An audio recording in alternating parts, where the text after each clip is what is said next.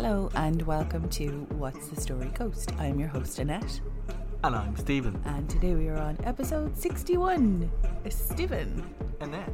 Have you... Oh, we haven't played this game in ages. Have you been to Malahide Castle? Yeah. I have not. I went to see Eric Clapton there a couple of times. Yeah, okay, cool. I am very sick at the moment, so this is going to be a little on the short episode. It's a decent story, but it will be a shorter episode. I did not fall down any rabbit holes, because as you can hear, I've died in one. We crack on? I was there. I'm not.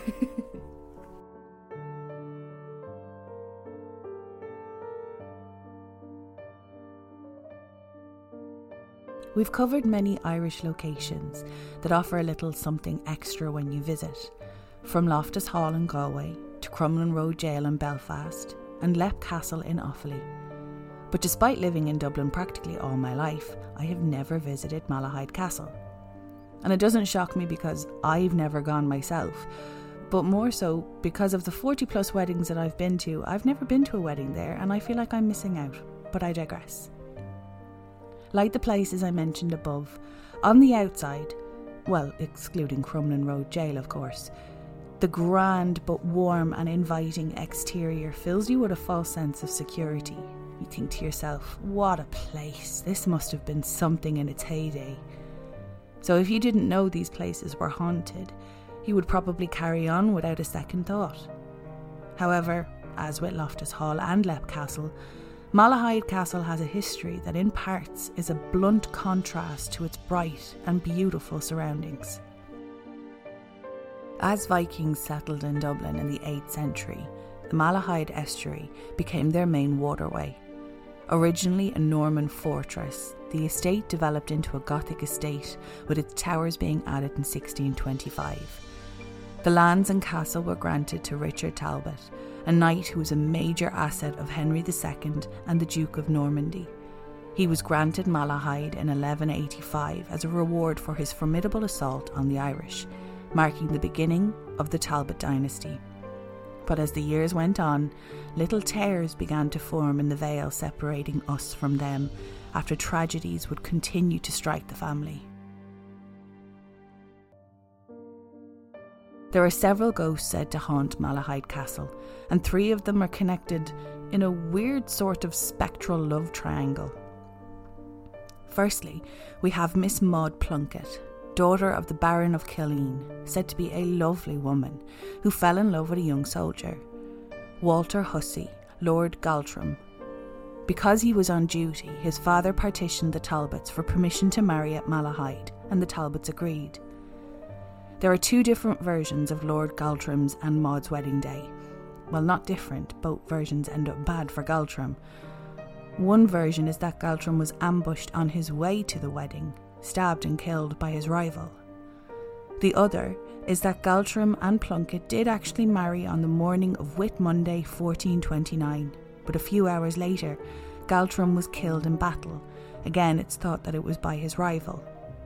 Either way, Lord Galtram's ghost haunts Malahide Castle, wandering the halls, groaning and pointing to the spear wound in his side. The groans may be from his wounds, but some say he's groaning because Maud wed his rival very shortly after his death. I know, gasp. But there's more.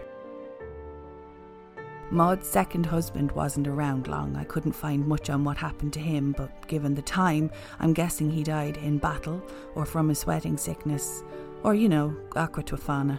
But anyway, Maud married for a 3rd time because you did not stay single or widowed back then. If you were in any way still sought after, i.e. still had birthing years left in you, you were married off again. But as is the case with some 2nd or 3rd marriages of the time, it was anything but happy.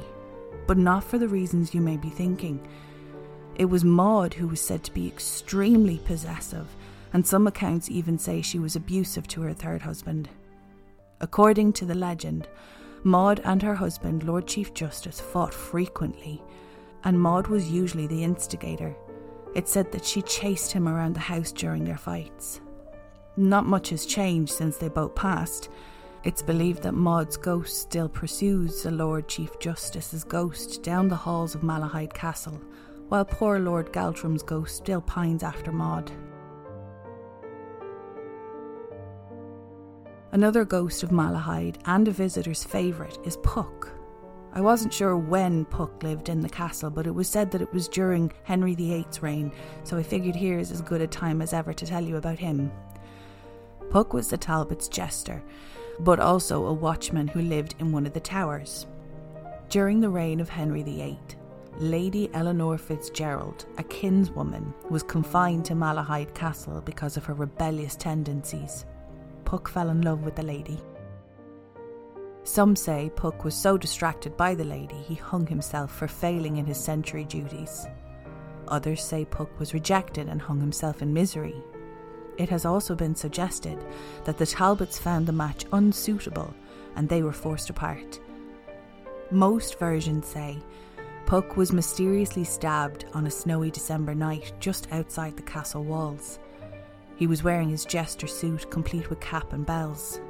Puck was found before he died, because of course he was. How else would someone have heard him say that thing that everyone says with their dying breath? But with his dying breath, it was said that he vowed to haunt Malahide Castle until a master with a bride from the people would rule the castle. However, he did promise not to harm any male Talbot who slept in the castle. Puck is now a mischievous spirit who enjoys photobombing and playing tricks on staff and visitors alike. He can be found on the minstrel's balcony and behind a tiny locked door where he lived in misery while not performing. Still to this day, no one knows if he was murdered or if he took his own life. The home remained in the Talbot name until 1649, when the Talbot family relinquished ownership to Oliver Cromwell. We all know how much I love Ollie Crom. This brings us to our next ghost, Miles Corbett. Corbett was one of the 59 regicides, members of Parliament who signed the death warrant for Charles I. After Charles I was overthrown, Corbett was granted Malahide by Cromwell. Though I don't condone how people dealt with people they didn't like in the past, I can kind of understand this. During his short tenure, he just about managed to piss everyone off. He was despised locally for several reasons, one being his attempt to outlaw Catholicism, going so far as to attack the local abbey. Now, not to be confused with a big fancy house like Downton Abbey kind of abbey. No, the abbey he attacked was the monastery type, used by members of a religious order, as in unarmed and men of God. But fear not, karma came looking for him. He had a woeful death. One I fear some of our listeners may find disturbing, but it's necessary to explain, so brace yourself. After Cromwell was executed and the monarchy was reinstated, Charles II called for the death of all regicides. As soon as Corbett heard this, he fled to the Netherlands and the Talbots returned to Malahide Castle. 2 years later, when Corbett was eventually caught, he was taken back to Malahide and executed. He was hung, drawn and quartered. And for those, like me, who have heard of this but never really looked into it, because why would you want to? I'm not sure if this is the way it's always done, or if this method was reserved for the worst of the worst, but for Corbett, he would have been secured to a wooden panel and dragged through the streets to his place of execution where he would have been hanged, but not long enough for him to die. While still alive, he would have been castrated, disemboweled, beheaded and cut into 4 pieces. The reason I mention all the gory details is that it's his fragmented ghost that's said to roam the halls, usually appearing on the anniversary of his death each year. But he has been known to appear at other times during the year, in a full suit of armour that slowly falls apart into 4 pieces. Even though the Talbots regained control of their estate, the run of misfortune continued. In July 1690, the infamous Battle of the Boyne took place. That morning, 14 men of the Talbot family sat down to breakfast in the Great Hall before riding into battle. They never returned.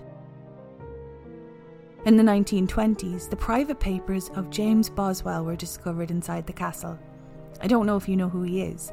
Wikipedia says he's best known for his biography of his friend and older contemporary, the English writer Samuel Johnson, which is commonly said to be the greatest biography written in the English language. The only reason I knew who he was is because of the term Boswell. It's used to describe a constant companion and observer, especially one who records those observations in print. In A Scandal in Bohemia, Sir Arthur Conan Doyle's character Sherlock Holmes affectionately says of Dr. Watson, who narrates the tales, "I am lost without my Boswell." Lastly, Malahide also has a ghost named the White Lady. Located in the Great Hall is a painting depicting an anonymous woman wearing a flowing white dress. The sad thing is, no one knows who she is or how her portrait came to be at Malahide Castle. Still, on many occasions, this young lady steps out of her portrait and wanders the castle halls and through the grounds during the night. In addition to the unidentified ghosts, there are many unexplained incidences at Malahide Castle, as is the case with most haunted places.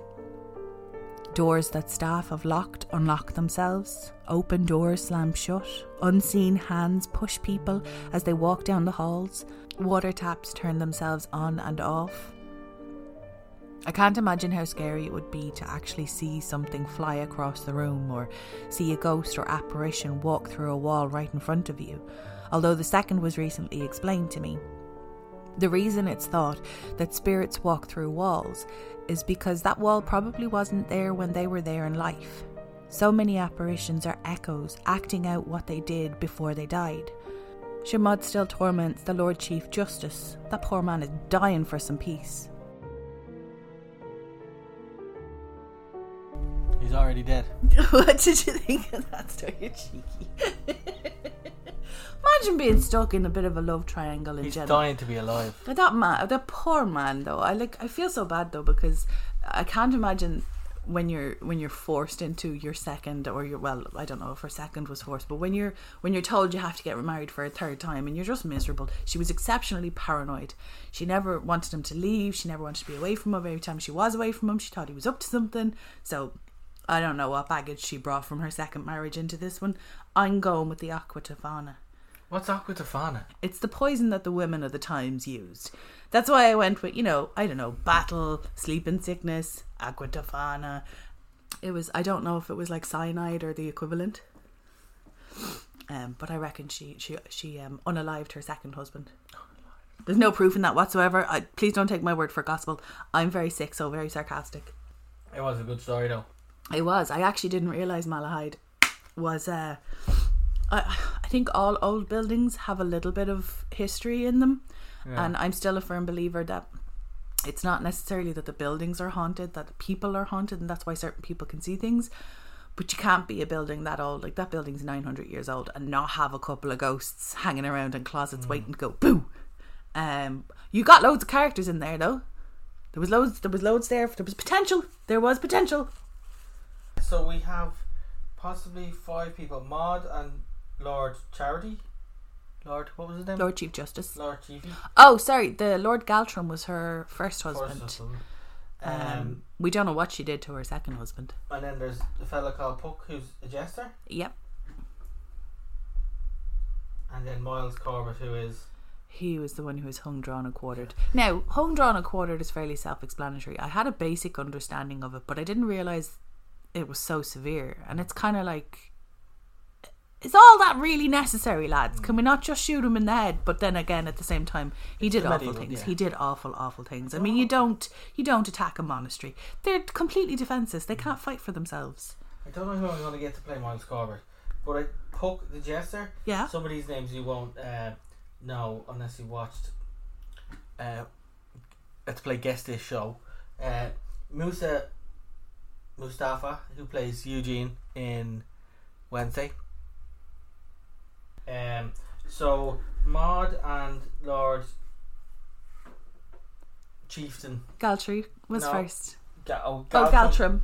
Galtram would probably be one of the younger lads. So, where I had him here, Hunter Doohan, who plays Tyler in Wednesday. Now this isn't fair because I'm probably one of the only people in the whole entire world who hasn't watched Wednesday yet. This is going to be another thing all over again with like Stranger Things. Jones. Oh, very good. I know who she is. Yeah, and Laura Chiefy Wiggums is Louis Guzman. Wait, is Catherine Zeta-Jones in Wednesday? She's Morticia. Stop! I can totally see that. This is like you created it. Sorry, I just haven't seen it yet. I don't. You'll know who Louis Guzman is when you see a picture of him. Okay. But he plays Mr. Morticia, Mr. Adams. Do you know what? He is so obsessed with his wife, he would let you call him that. Yeah. I don't know who I get to play Miles Corbett. Who do I not like in life? Who would be a good Miles?